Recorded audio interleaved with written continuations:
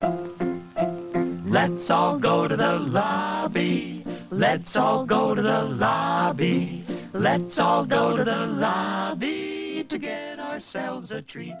Hello and welcome to Movies vs. Capitalism, an anti-capitalist movie podcast. I'm Rivka Rivera. And I'm Frank Capello. Rivka, how's it going this week? It's a good week. You know, spring's a-coming. Things are good. How about you? Oh, man, I have a great story for you. So, you know how we talk about on this show how we have these relationships with the art that we grew up with as kids, and then that perspective can change as as you learn more about the world or the artist or what have you. And that's a good thing. You know, perspective should change. So this past week, me and my partner went to go see Bruce Springsteen at Barclays Center. Oh, wow. Very exciting. As we all know, I'm from New Jersey. This is a huge cultural touchstone for us. I was very excited. My partner, not as excited. You know my partner. I do. And she was like, and don't get me wrong, she was excited for me. So we're getting ready for the show, and she had just was speaking with one of her coworkers and told him, and he was like, "Oh my God, that's amazing, Bruce Springsteen." And then on our way out of the apartment, we ran into my downstairs neighbor, and she was like, "Oh my God, Bruce Springsteen, that's amazing."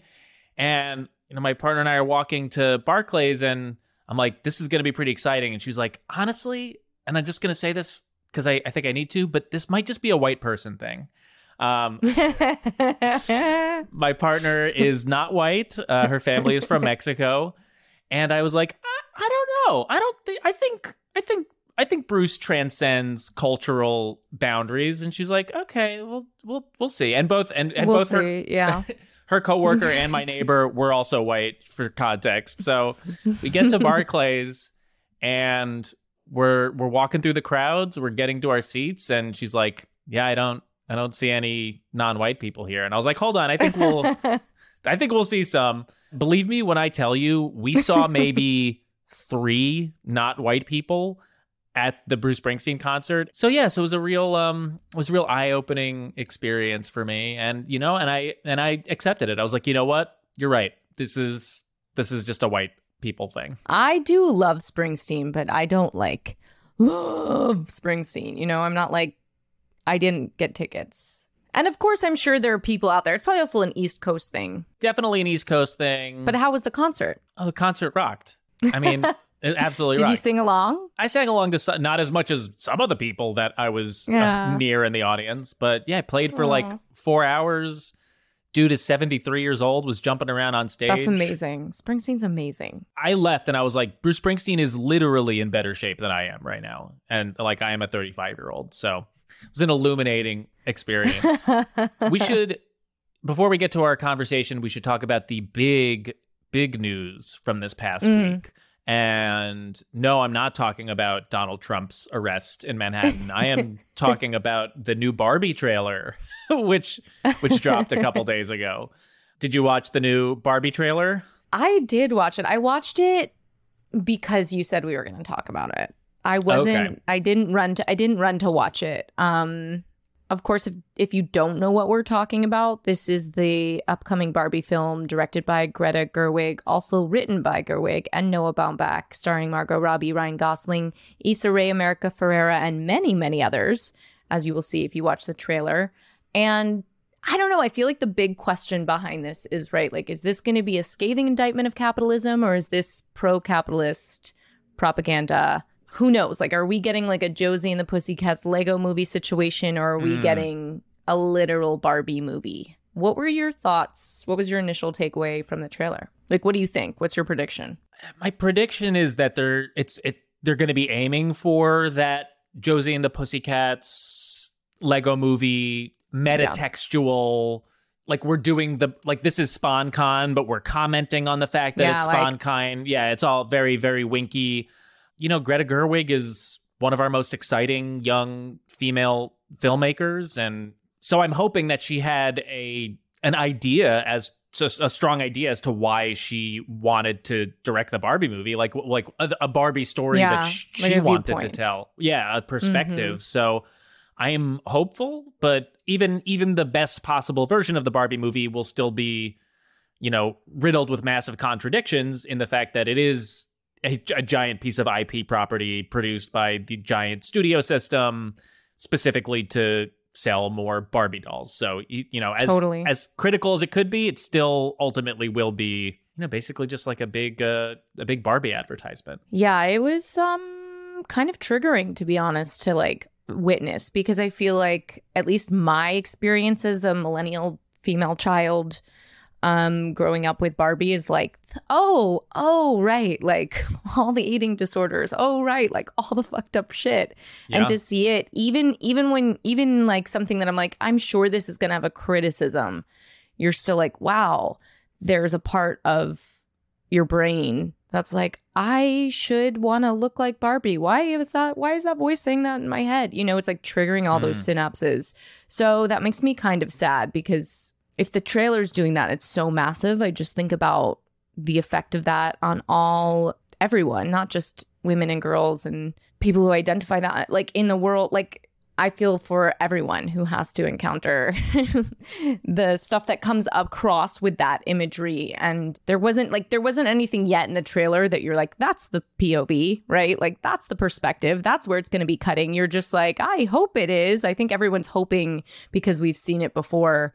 But it's also interesting in the context of like particular 90s eating disorder glamorizing being back in fashion, the conversation around Ozempic and diet, just like this whole thing that's coming back. I'm like, where is this going to sit in the I'm just really curious to see what the conversation around beauty standards, particularly like Barbie European beauty standards. And like Barbie was known for being like, we're just going to put Barbie in different colors. And you're like, she still looks like white girl, just in different shades. Like you're not making an impossible version of. And of course they have the feet in the beginning of, so maybe there's going to be some poking at that. But I was like cautious. Like I could feel my armor go up, in watching it. But then I was also super excited. So it's always confusing. Yeah, it's curious that they haven't included more of the film's perspective in this trailer. Or there's been a couple of teasers so far. Maybe they're withholding it to try to appeal to as broad of an audience as possible. I don't know. Yeah, most likely. I'm skeptical, yet kind of hopeful. And I think we'll probably have to and should see the Barbie movie and then talk about it on this podcast when it comes out. So now to someone who wishes they were a Barbie, or at least paints themselves the color of one.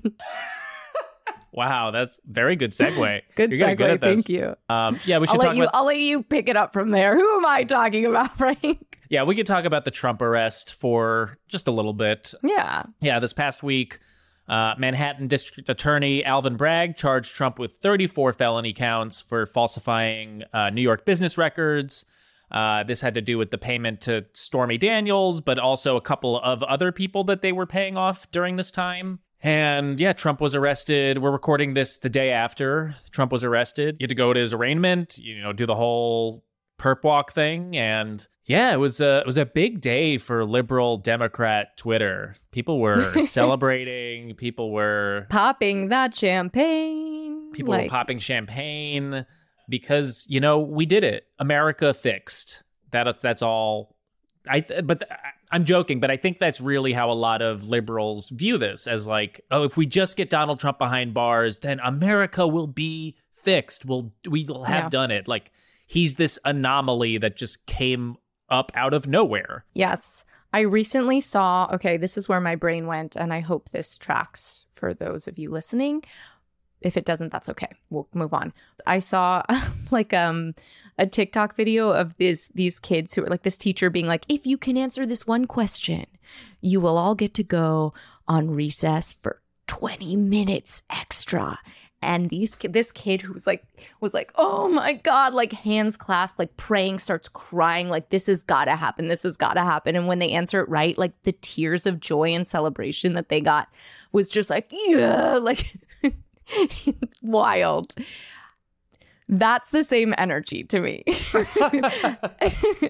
and I feel like I sit somewhere in the place of like, because you're like, something else is going on that this kid is so hyped for. Like they really, you know what I mean? Like you're like, there's more to the story, because I think this really is just like I understand, like, obviously we're so happy for this moment, but there's like, this is the champagne's out now. Like, I don't know. I just feel very like, oh, okay, like this is a part of it and exciting. But I mean, I think the things that I'm here for, I suppose we'll go with that, are that this is like hopefully going to set a precedent that like, because this isn't the first president to commit a crime. Like, no. We know this. We're not this our first. We've had some war crime, like... If anything, all of them have committed crimes. If anything, all of them, right? So is this going to set a precedent for like actually talking about the crimes that our presidents commit? And also, are we going to start talking about corporate crime? Because that's what this is, right? And in the context of Donald Trump, we're ready to talk about corporate crime. But are we going to really be willing to like, oh, are we holding corporate crime accountable all of a sudden? Because if that's the case, like, let's go. Apparently not, because this administration is deeply embedded with a lot of corporate crime and corporations. But that's what, like, I'm like, then let's talk about corporate crime. I hope for the same things that you're hoping for. I am not confident that that's what will come of this. I think this is just the culmination of years of the establishment wing of the Democratic Party and its voters and just liberals in general putting all of their blame and fears and whatever just onto the orange man who is a once in a generation anomaly. And, you know, like I said, if he just goes away, then everything will be solved. Yeah, right. It's like, if you think about looking at the scope of American politics, and it's kind of like you see like this, you know, the small circle is just like, you just see the left and the right, you just see the blue and the red, and then the politicians that rise in and out of that system, and like that is it. That's the entire realm of politics that you understand and you view. So when you look at through that small circle, yeah, it makes sense. It's like, oh yeah, there was like the red side had a really bad guy that came up and he's really bad. So if we get him out, then like the blue side will be able to do stuff again. But then like once you actually become more radicalized and you understand how the political economy actually functions, then that circle gets wider and wider. And then you start to see all of the financial and corporate business interests that surround that circle and are actually pulling the strings. And like that is so much more of the problem than just one fucking demagogue coming along. And, you know, like the economic conditions that were in place that allowed someone like Trump to rise are still here. If not, they are worse than when his rise occurred. So, yeah. Right. And since this is a movie podcast, if we're looking at this in terms of narrative, like the narrative, exactly like you're saying, set forward that this is the bad guy. And once the bad guy is captured and taken away, like bad guy things stop happening. Yeah. And I mean, I don't think that everyone's celebrating, obviously, like thinks about it that simplified, but I do think that's like a narrative. And the problem is that narrative, while it provides like momentary relief, and I do think like, yes, we need to celebrate the moments we can, because this world is too fucking dark. So I have no problem, like pop champagne whenever you want. But like the problem with that narrative is that if you keep playing it and it doesn't work out that way, that's where you get people to disengage and just feel powerless, because there's no other narrative being put forward. You know, you just like start to pull back when you're like, well, I'll play this tape again. Oh, why are we back at the top of this movie? It's like a Groundhog's Day. And the last thing I'll say, even more dangerously, is those people who usually, like, let's just say like liberals who usually follow that narrative that you're talking about, those are usually the same voters who will prevent progressive or leftist candidates and policies from going through or for voting for them. You know, the people who are like anti-Bernie because they were like, that's too radical. If we go too radical, then you're gonna ensure that we get Trump. Like if we go too far left, then we'll definitely get Trump or someone like Trump. And it's like, well, no, you're playing into the ratchet effect. If we always just kind of keep ratcheting to the right, then nothing is going to get better. And that's going to create the conditions for a worse Trump to come along at some point. If we don't actually embrace like progressive economic policies that actually help the working class and lift them out of poverty, then fascism is still gonna happen. But shout out to all the people who have been protesting and showing up. I know like Marjorie Taylor Greene was here in New York saying some dumbass shit, like, you know, but I just love New Yorkers who show up to like shout that down. But even more so, I love the artists who show up to just like create, like there's some of my favorite art happens at these protests, and I've seen some great stuff going around the internet, and like one thing Trump has really given us, like some really creative, beautiful, critical work in backlash to our favorite orange man. The memes have been top notch since his election. Yes. All right. Well, we just covered a lot of ground, so we should get to our conversation. But before we do, just want to let you all know that this podcast is produced by the two of us. We perform all of the necessary labor to make this show happen. And as we're trying to practice our anti-capitalist values, we will not be selling ads on this show. We rely completely on community support to keep the show going. So if you're able to support us, please consider subscribing to our Patreon. For just $5 a month, you get access to our entire back catalog of premium episodes, and you'll be directly supporting this show. You can also leave us a one-time contribution in our tip jar, and you can find all of those links in the episode description in your podcast player or by going to mvcpod.com. You can also help us out for free by leaving a rating and review for this show on your podcast player. It only takes a few seconds, and it is very helpful in boosting the algorithm and getting this show in front of more people, so we really appreciate it. All right, we're going to take a quick break, but we'll be right back with our conversation about Chinatown with Julia Rock. Our guest today is an investigative reporter at The Lever, the company that produces this podcast. Julia Rock covers business, politics, and all of the places that they overlap. Julia, welcome to Movies versus Capitalism. I'm so glad to be on this podcast. Thank you. Absolutely. You're our first Lever reporter, and we've talked a lot about politics and our political development, but what's that relationship to film for you? What is the relationship for me between politics and film? Yeah, I mean, I know you and I have talked about politics a lot, but we haven't talked about movies a lot. So yeah, what's your movie history like? You know, this is a great question. Someone is making fun of me recently because I actually said that Chinatown was one of my favorite movies. And they were like, why are all of your favorite movies Roman Polanski movies and Woody Allen movies? But I grew up in a household where, for whatever reason, I guess both my parents are lawyers and my mother is Jewish. I only watched noirs and Woody Allen movies. So that is my movie history. And for me, I think, you know, it's interesting how as your politics develop, I think this has been a big concept of the show, and change. What you see in movies really changes. And so it's funny to sort of watch movies years later, you know, that maybe I had watched when I was younger or watched in college, that now I have a little bit of a different perspective on. But, you know, Chinatown is almost too easy to talk about the politics, which worried me about this a little bit, although I'm sure we'll get beneath the surface. Well, let's jump into it. So you chose Chinatown for us to watch. This movie was written by Robert Towne, directed by Roman Polanski, starring Jack. I didn't mean to point at you when I said Roman Polanski, but I realized suddenly Roman Polanski is your best friend. We want everyone to associate Julia with Roman Polanski by the end of this podcast. Yeah. Oh my God. It stars Jack Nicholson, Faye Dunaway, John Huston, and Perry Lopez. The budget for this film was $6 million. Worldwide gross was $29.2 million.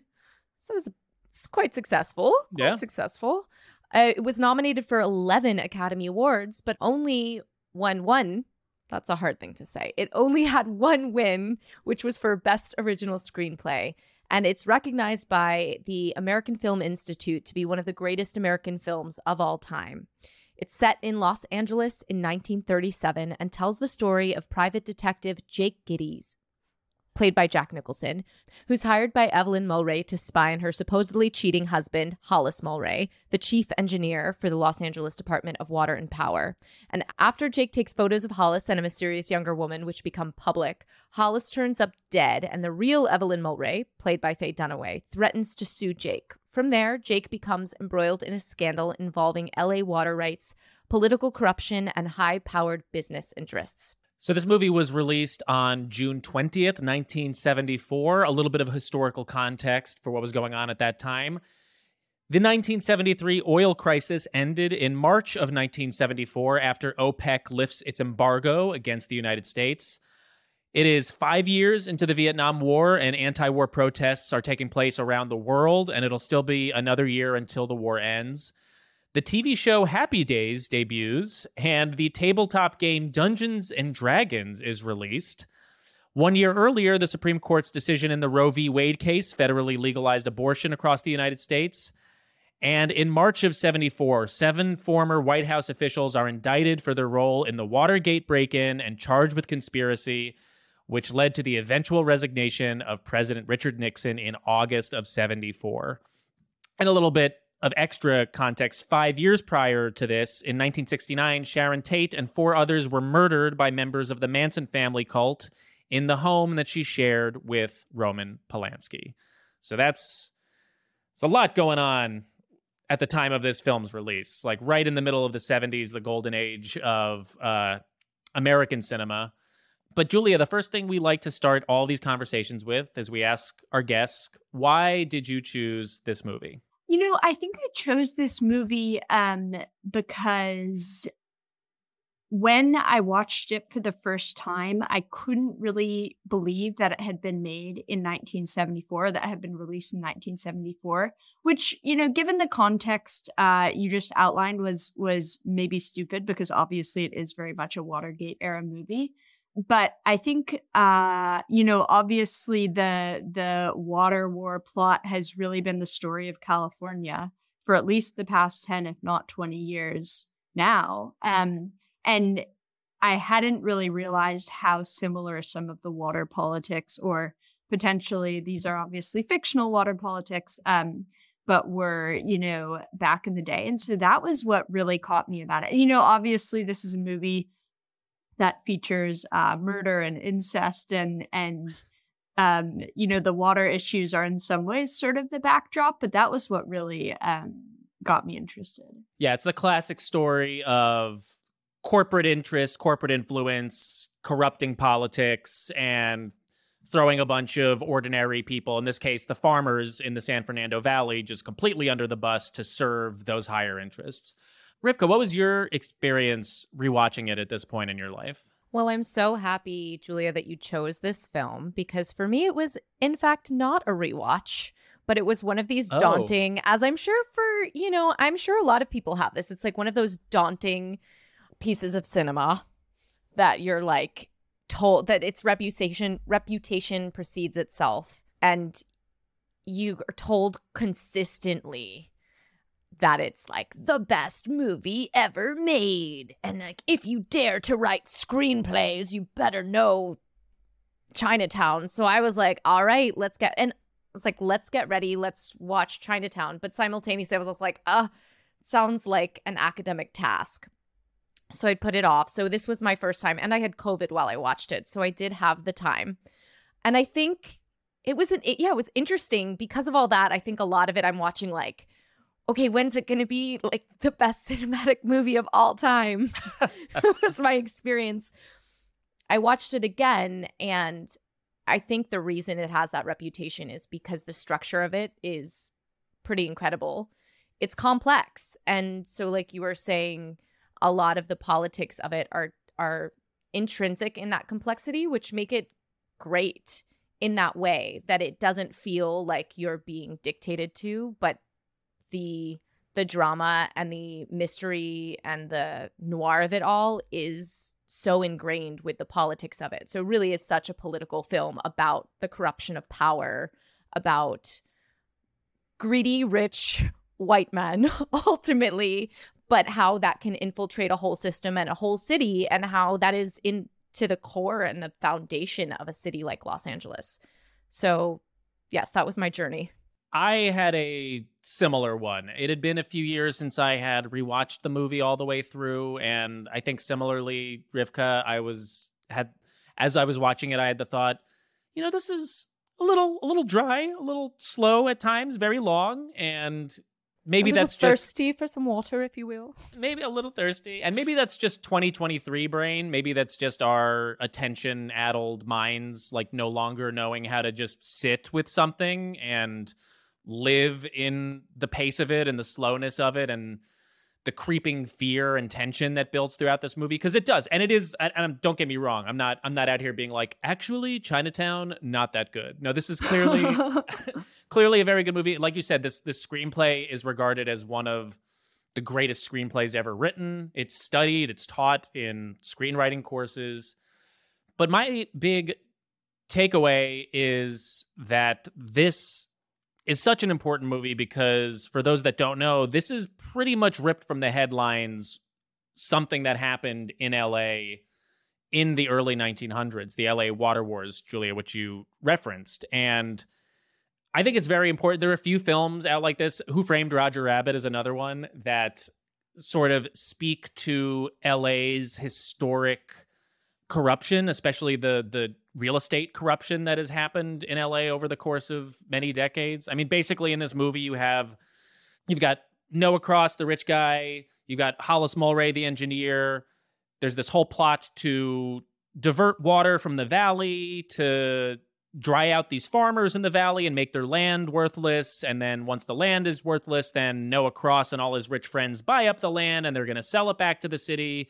And they're going to end up diverting the water to the city anyway. So it's just like a whole get rich, not even quick. It's a prolonged plot. But that's basically, what happened in the early 1900s. The mayor of LA, Frederick Eaton, and the civil engineer, William Mulholland of famed Mulholland Drive, devised a plot to buy up farmland in the Owens Valley, sell it back to the city, and then use that land to construct the LA aqueduct and divert the valley's water to the city. So I think this is an incredibly important movie for that reason, although you wouldn't necessarily know that this was pretty much a true story if you were just watching it on its face. But that was my big takeaway watching it, was how important that is to get some of that history across. Yeah, and I think having lived in Los Angeles, or anyone who's been in Los Angeles, visited Los Angeles, seen it, it was such an LA tale. It's interesting. It felt very true to me. Like, I would assume it was true just because it was so clear in the LA River when you see how dry and desperate for water everything feels. I was like, oh, this is the tale of how we got here. It must be. It was pretty remarkable. There's a clip early on that I'd love to play that sort of sets the scene. This is in early on when Jack Giddy's sort of he gets involved. And Jack Giddy's is this low-rent detective who's just... Jake Giddy's, Rivka. Sorry. I just wanted to correct you before the audience. Jack Nicholson, Jake Giddy's. Okay, well, thank God. Understandably confusing. Yeah, and let's also make it clear, like, best screenplay of all time, but a lot of these names, I'm like, Mulray and Mullihill. I mean, I have some notes. Mulholland. It's like a little confusing, but...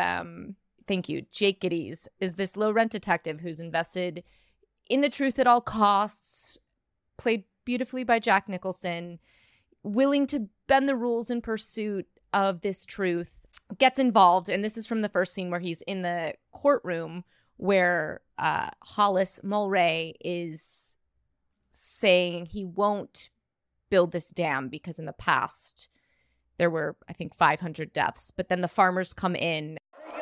Get those goddamn things out of here! Oh, someone. Tell me where to take them! You don't have an answer for that so quick, do you? You steal water from the valley, ruin the grazing, starve the livestock. Who's paying you to do that, Mr. Mulray? That's what I want to know! So it's good. It sets up the question of who is paying you to do that, Mr. Mulray, which gets Jake, not Jack, curious, and our tale begins. But this part actually confused me a little bit, and maybe Julia, you can explain this a little bit, because Hollis, so this is like the council meeting where Jake first finds Hollis, and Hollis is the lead engineer for Water and Power, and he's basically like, I'm not going to build this dam because the last dam we built killed people, and I'm doing my due diligence, I'm ethically doing the right thing and not building this dam. But then the farmers get angry at him, even though he's technically on the farmers' side because correct me if I'm wrong, at this point he's starting to uncover the plot that Noah Cross and all of his goons are a part of. So isn't Hollis, in refusing to build this dam, isn't this him not subjugating himself to Cross? That, like, the whole actual, like, water mystery plot of it, I don't 100% grasp. Okay, same here. The water mystery plot is a little bit still confusing to me. But I think in that scene, the farmers don't yet know like explicitly about that the valley is intentionally being dried out. And I think their understanding of the dam proposal is that it would stop water from leaving the valley. And that what Mulray is saying is like there's the sort of ecological and the environmental engineering basis for the dam is faulty. They can't do that. So I mean, presumably at that point, I'm trying to remember the timeline now. Yes, by that point, he knows about the plot. He knows about Cross's plot. That makes sense. What I appreciate about that is, while it was hard to follow, and perhaps it could be our 2023 brains. I certainly had the COVID brain thing happening, but that is the experience often of these kind of politics, and that kind of confusion enables and emboldens a person like Cross to take advantage, exploit the system, because it's so confusing, and it doesn't have to, it's very clear at the end who the bad guy is. But I liked that they were going after Mulray, and yet we're like, is Mulray on our side? Is he a bad guy? So I appreciated that. And in that moment, we're with Jake, not Jack, because Jake is also like, all right, what's up here? Should I investigate who is paying you? Because he still thinks Mulray is the bad guy based on that moment. This is when he first started investigating him. I guess that's part of why this screenplay is great, because you really are on the journey of like, who is the bad guy? So speaking of bad guys, Rivka, you made a point about Gittes that I was hoping we could come back to for just a moment, about him being a detective. But so to be clear, he's an ex-cop and a private investigator. And the sort of two things are interesting to me about him in that sense.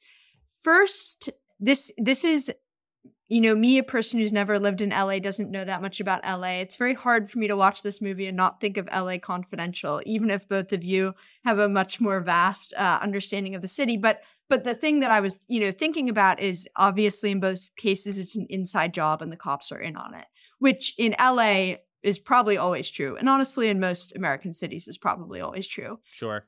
But so there's that feature of Gittes' character. And there's actually one scene where he sort of has an aside to a cop about whether they're still arresting people in Chinatown for spitting in the laundry.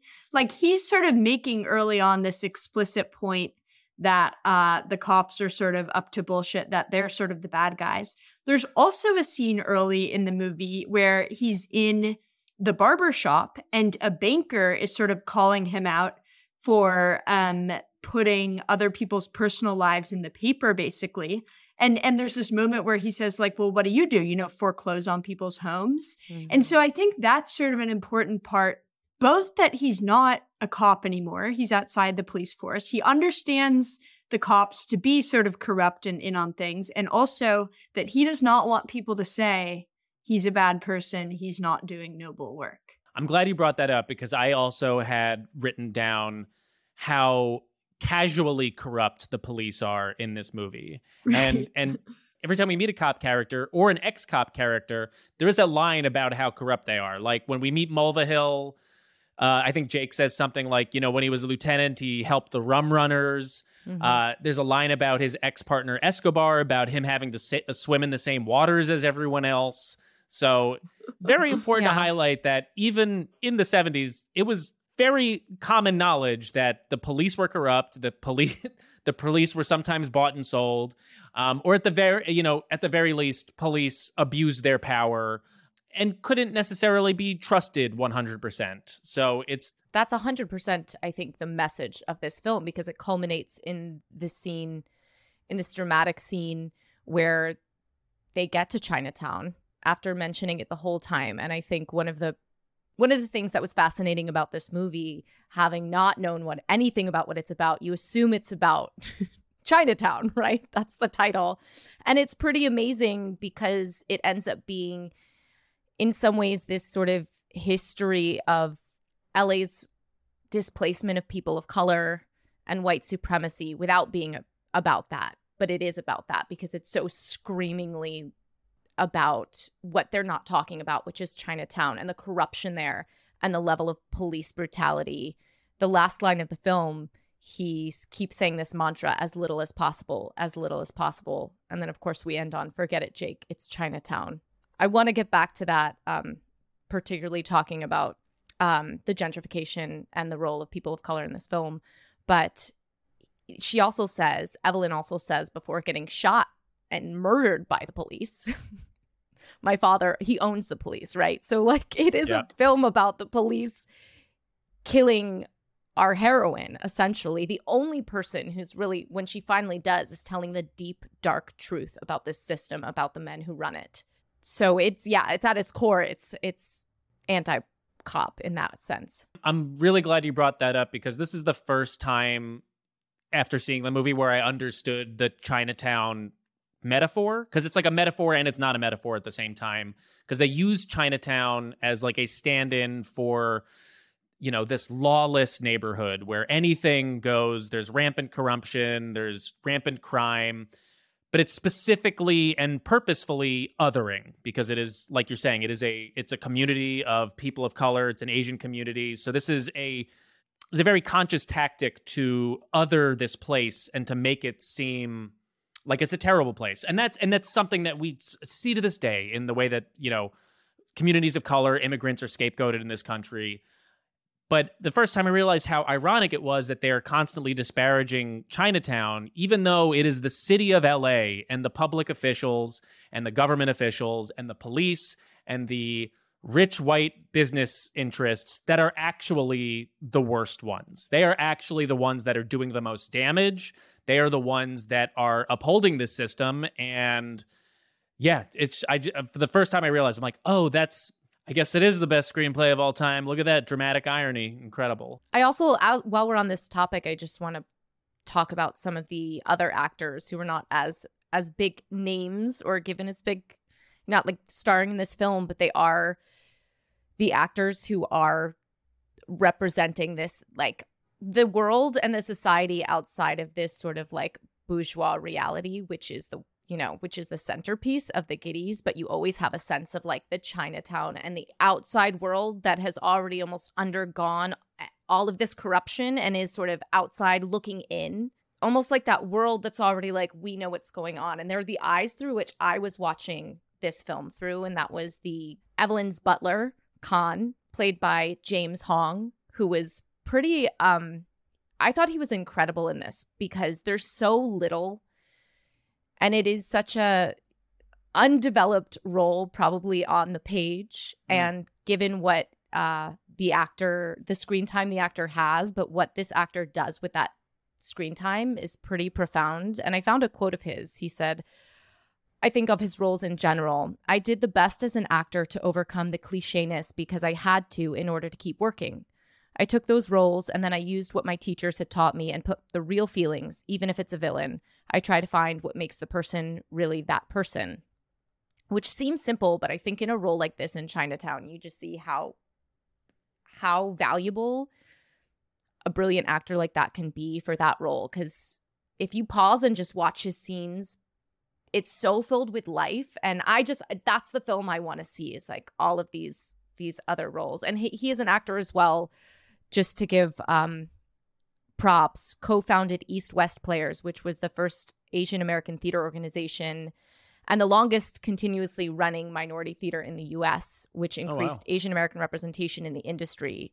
So, and also Jerry Fujikawa was the gardener, and I thought the gardener was an amazing role as well. And so those were, I thought those roles, and that's all credit, I think, to those actors. This film very much still stands out as like the epoch of 70s filmmaking. Like it's a bunch of white men behind and in front of the camera. So it's unsurprising that more of the cast isn't as diverse as we would like. But yeah, I agree with you, Rivka. Those performances really did shine through. I mean, I think everyone is really fantastic in this movie. I think Jack does all of the Jack things, charming, funny, gets off some good one-liners. I was really blown away by Faye Dunaway's performance in this rewatch. I thought she played a woman who had experienced just so much trauma in her life, clearly, but also like of that bourgeois status so well. And all of the supporting characters. Yeah, for me, this was her film, which actually, speaking of the white men in front of him behind the camera, I would love to talk about the misogyny and the storyline of misogyny and Dunaway's character and sort of its intrinsic relationship to corruption and capitalism. But of course, so spoiler alert, if you were like me prior to this and do not know the plot of Chinatown, turn this off and you'll want to find out.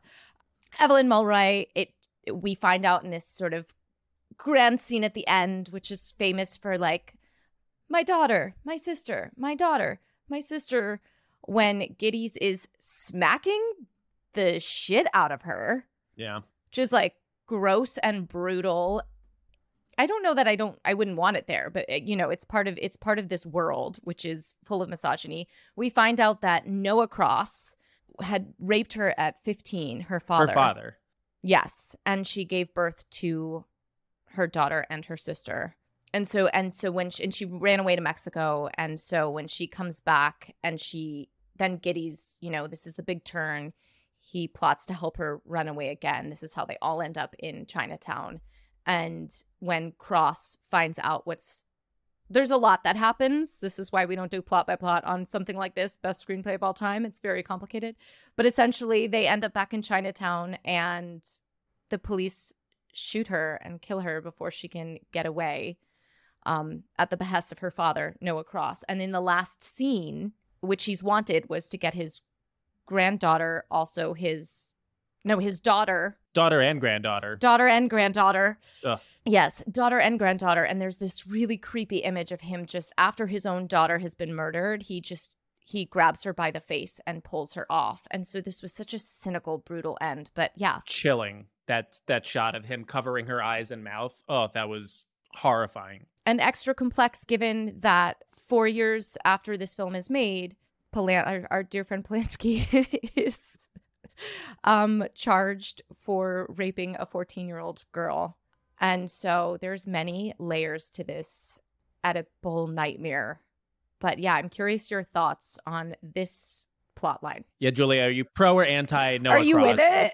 Because we know... Do you condone this? Well, it's funny. I was thinking about this earlier today, and the sort of private control of a public resource for profit. Like, that's something I'm very comfortable, commenting on the politics of. But incest is like a little bit, rape and incest are sort of beyond the things I'm typically thinking about politically on a day-to-day basis. I mean, I think it is so remarkable that like Noah Cross is sort of trying to, let me think of how to say this, like he's trying to gain custody over his daughter. He's sort of trying to control his granddaughter. Yeah. And daughter. Right. Okay. And daughter, is involved in the his business partner becomes his daughter's husband, who he, of course, as we said, raped his daughter to give birth to his granddaughter. So it's sort of not just like the particular incest of the one incestuous relationship, but there's sort of like a broader incestuous plot where everybody is sort of caught up in everybody else's business. There's lots of sort of like peeking into the private lives of people, cheating, murder. So there's sort of like the very intimate familial affair, but then there's also this like broader familial affair. And I think that's sort of an interesting like metaphor for, or maybe it's not even a metaphor, maybe more of an allegory for the political system they're sort of depicting here, where there are all these secrets that can't be spoken because of, what the consequences would be. And everybody's sort of caught up in everybody else's business and families and sexual affairs. I think that's all sort of part of the political culture they're depicting.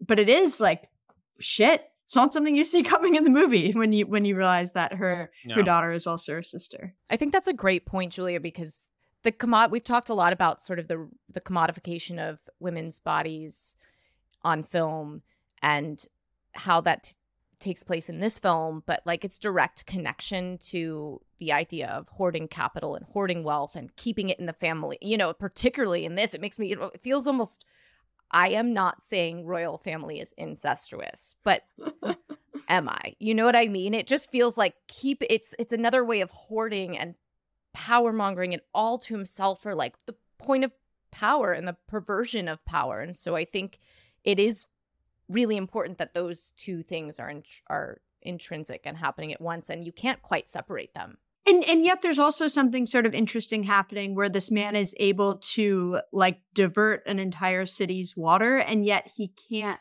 like catch his own granddaughter.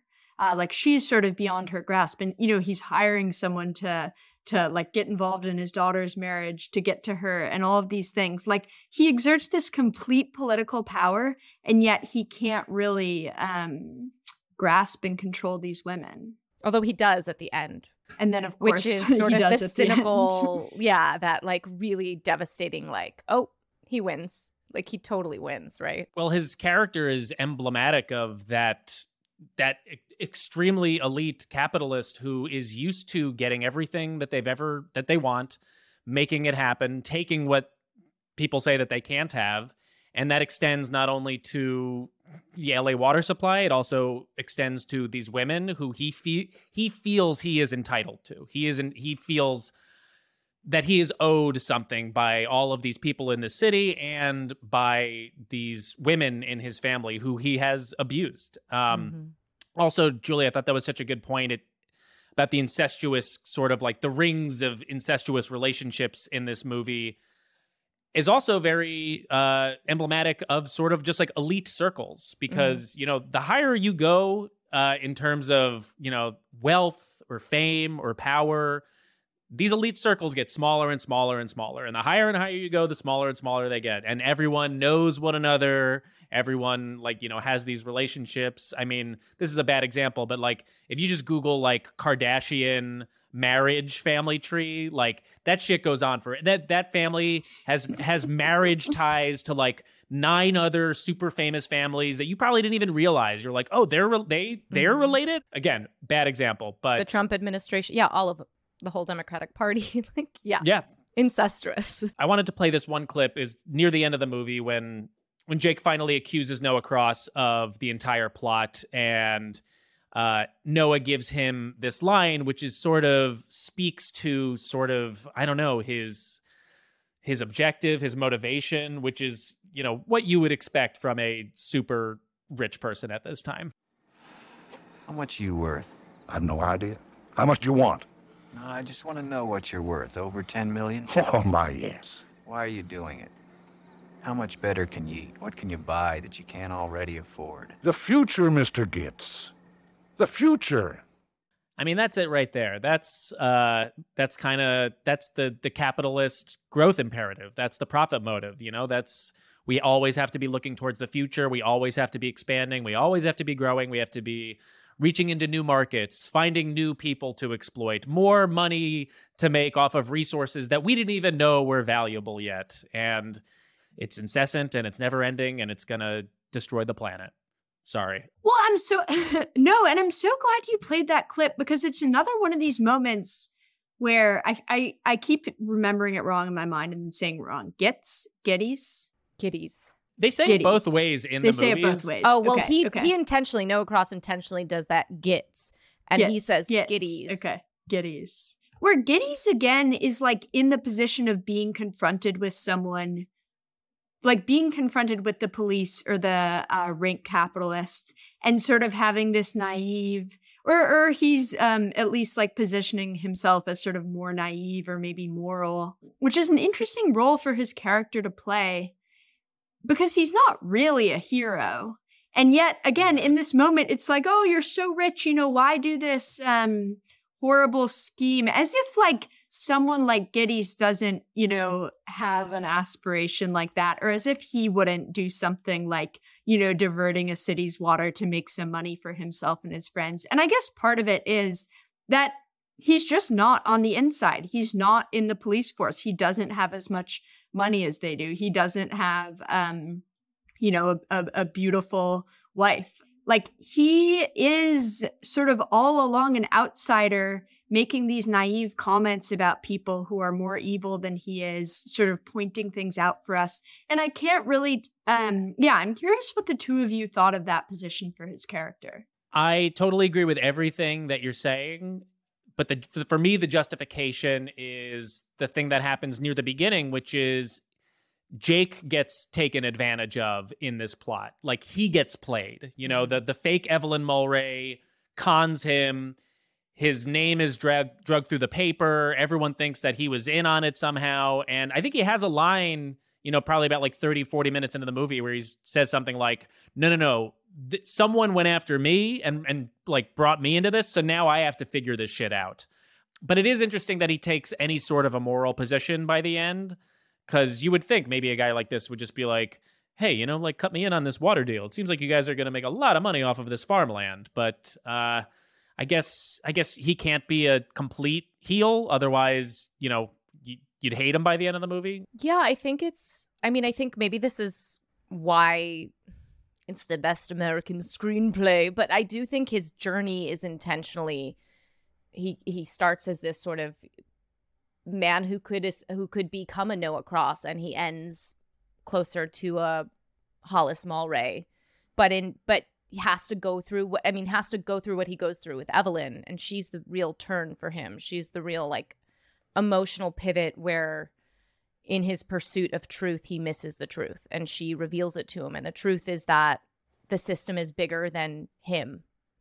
As like this, he wants to play this heroine figure of like this detective who's gonna like get down to it. And you know, him in that sort of, I just think it's so brilliant, his last being stuck in that mantra of as little as possible, because he was part of that system and he never really left it. Julia, I'm so curious. I wanted to ask you this question. As an investigative journalist, do you watch films about either journalists or private eyes or detectives? And does it like, do you feel like, I don't know, like sort of like an inside baseball kind of like, oh yeah, like this gets me, going. Cause that's what you do for a living is, you know, you're digging through documents, you're doing FOIA requests all the time. So like, what is your experience watching a movie about an investigation like? This is a great question because it has me thinking about something Rivka was just saying. So to answer your question, like, I hate movies where journalists are heroes, just like universally, which maybe is just about like some self-hatred I have. I don't know. But I really can't stand them because I don't think that like, one, because I never find the characters to be heroic. And there's some obvious ones like All the President's Men. Like, you can only like Woodward and Bernstein so much. You know, there's the Meryl Streep one, The Post, I think it's called. Yep. Spotlight, a little bit more heroic, I guess, because it's a local paper and they're going after the church. But I don't like those movies because I don't think that is how journalists should see themselves, I guess. And I don't think it's sort of correct to understand the pursuit of truth to be like the most moral one. And I don't think people really see journalists as like moral people. And so I don't think the cinematic depictions often resonate very much with the real journalists we know. You know, Rivka was sort of talking about like this hero's journey or something for Gittes because he sort of becomes a good guy and he's sort of touched by Evelyn's story. And again, maybe this is sort of, you know, what Frank said just connected the dots for me, which is like, I don't like to see the detectives or the journalists as the good guys, but I don't think he's really that much of a hero. You know, I don't think he has some like great moral crusade. I think it's just that, or not just that, but I think part of it is maybe what Frank was alluding to, that he's on the outside. He's a little bit on the outside of these establishments. You know, he's been wronged and is trying to sort of right things for himself. But I think to bring the thing full circle, that is sort of often how I see the journalists in journalist movies.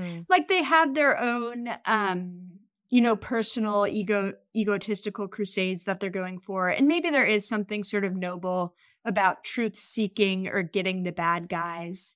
But I don't think journalists, I don't think detectives make great heroes. They're doing their jobs and it's a job that should be done, but it's not the most heroic one. Wow. A very judicious answer on that. That was good. I just like watching the mysteries unfold personally when it's a good one. This is a great mystery, yeah. Did either of you have anything you wanted to hit before we go to the awards? I did want to circle back to the ending for a moment. I'm curious what you thought about this, but this disappointing, or maybe not disappointing, completely apt thing that happens at the end, where even though like the entire thing was an inside job, Noah Cross, as you talked about, this misogynist, this white supremacist, terrible rank capitalist is behind everything. There's still a need to like locate the greed and corruption in the racialized other, which is, the Chinatown. I mean, it's like the whole plot of the movie is sort of about, the evil and corruption and incest surrounding this man. And yet sort of we end that's like, it's Chinatown. And it's like, is it Chinatown? And, obviously they're not going to say, oh, it's, the Nixon administration, or like, oh, it's the mayor's office. But I don't think it's, obviously, as we've been talking about, it's not like some accident that it's the most racialized part of the city that is sort of selected as being the site of the evil that you're never going to be able to get rid of.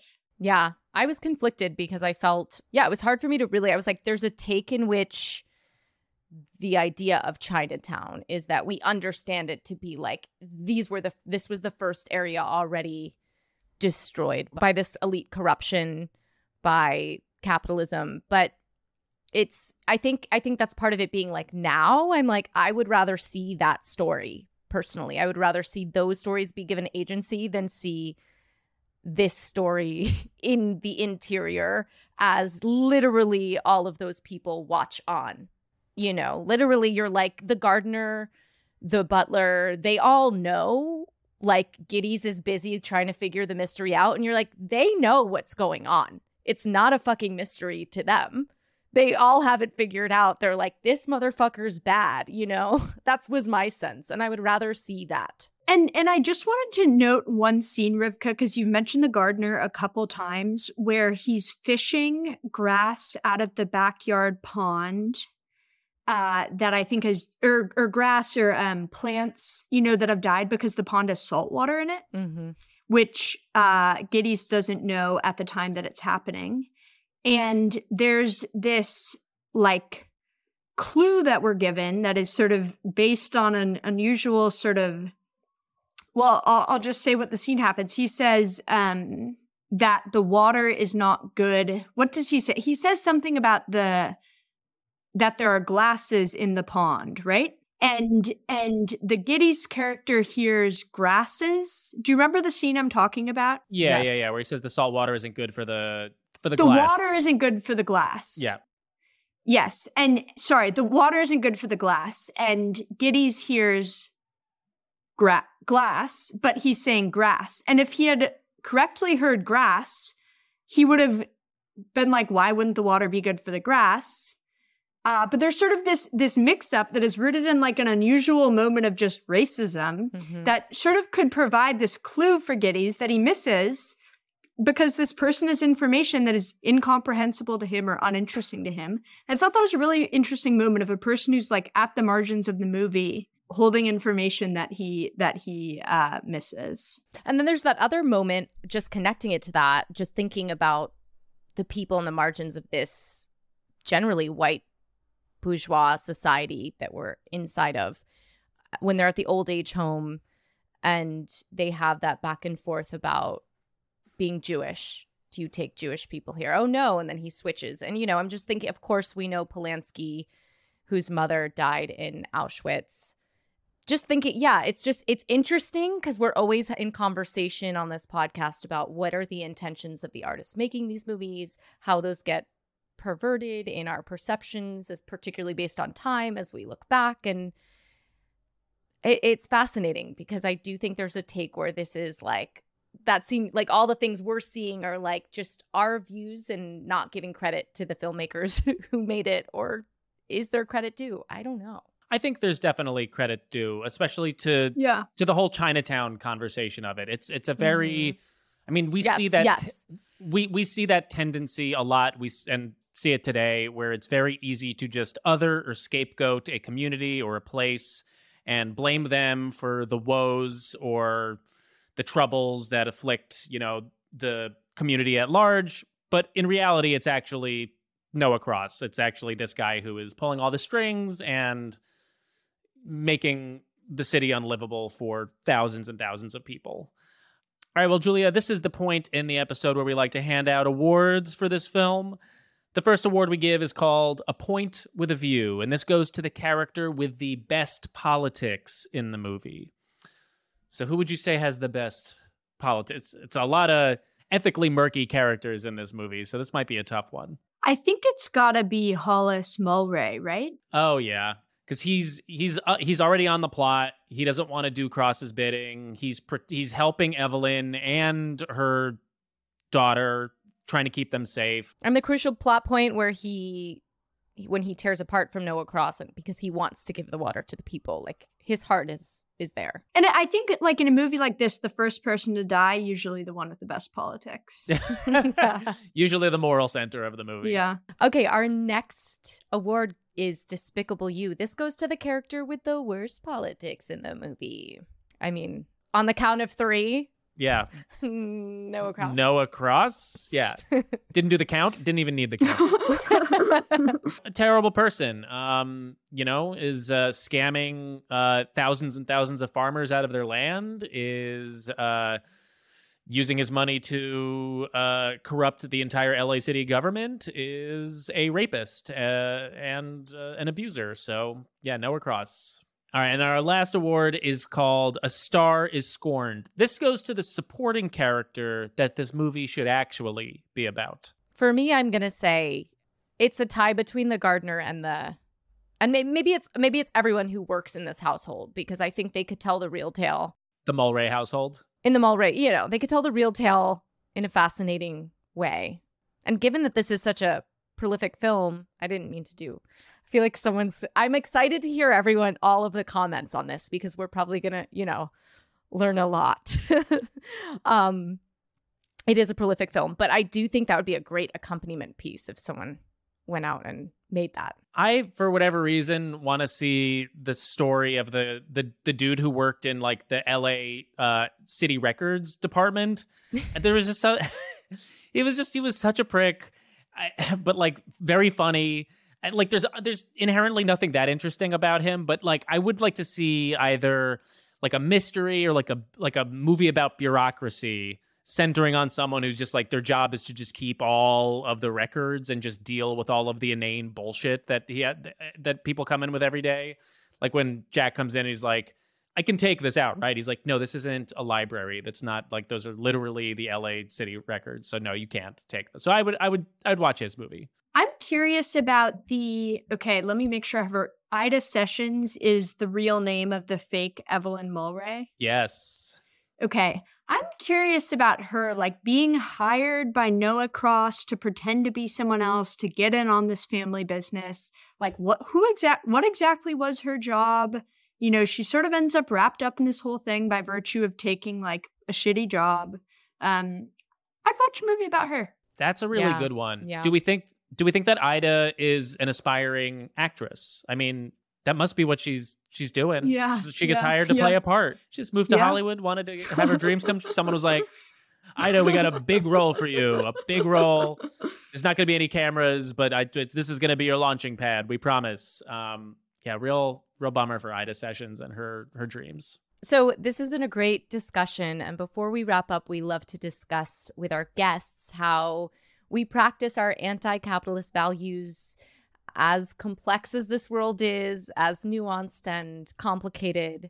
Is there a practice that you uphold in your daily life that you want to share? Okay, I feel like this is a really unfair answer, but I feel so lucky to have a job where I get to just like write about the really horrible stuff corporations are doing and their relationships with politicians. And I put a huge amount of time and energy into it. And I think that is probably the primary way in my life in which I'm like living out any type of anti-capitalist practice. So it's a little bit of an irony to answer my job, but it's a good I think one. That's got to be my answer. Dare we say you're the hero of your own story?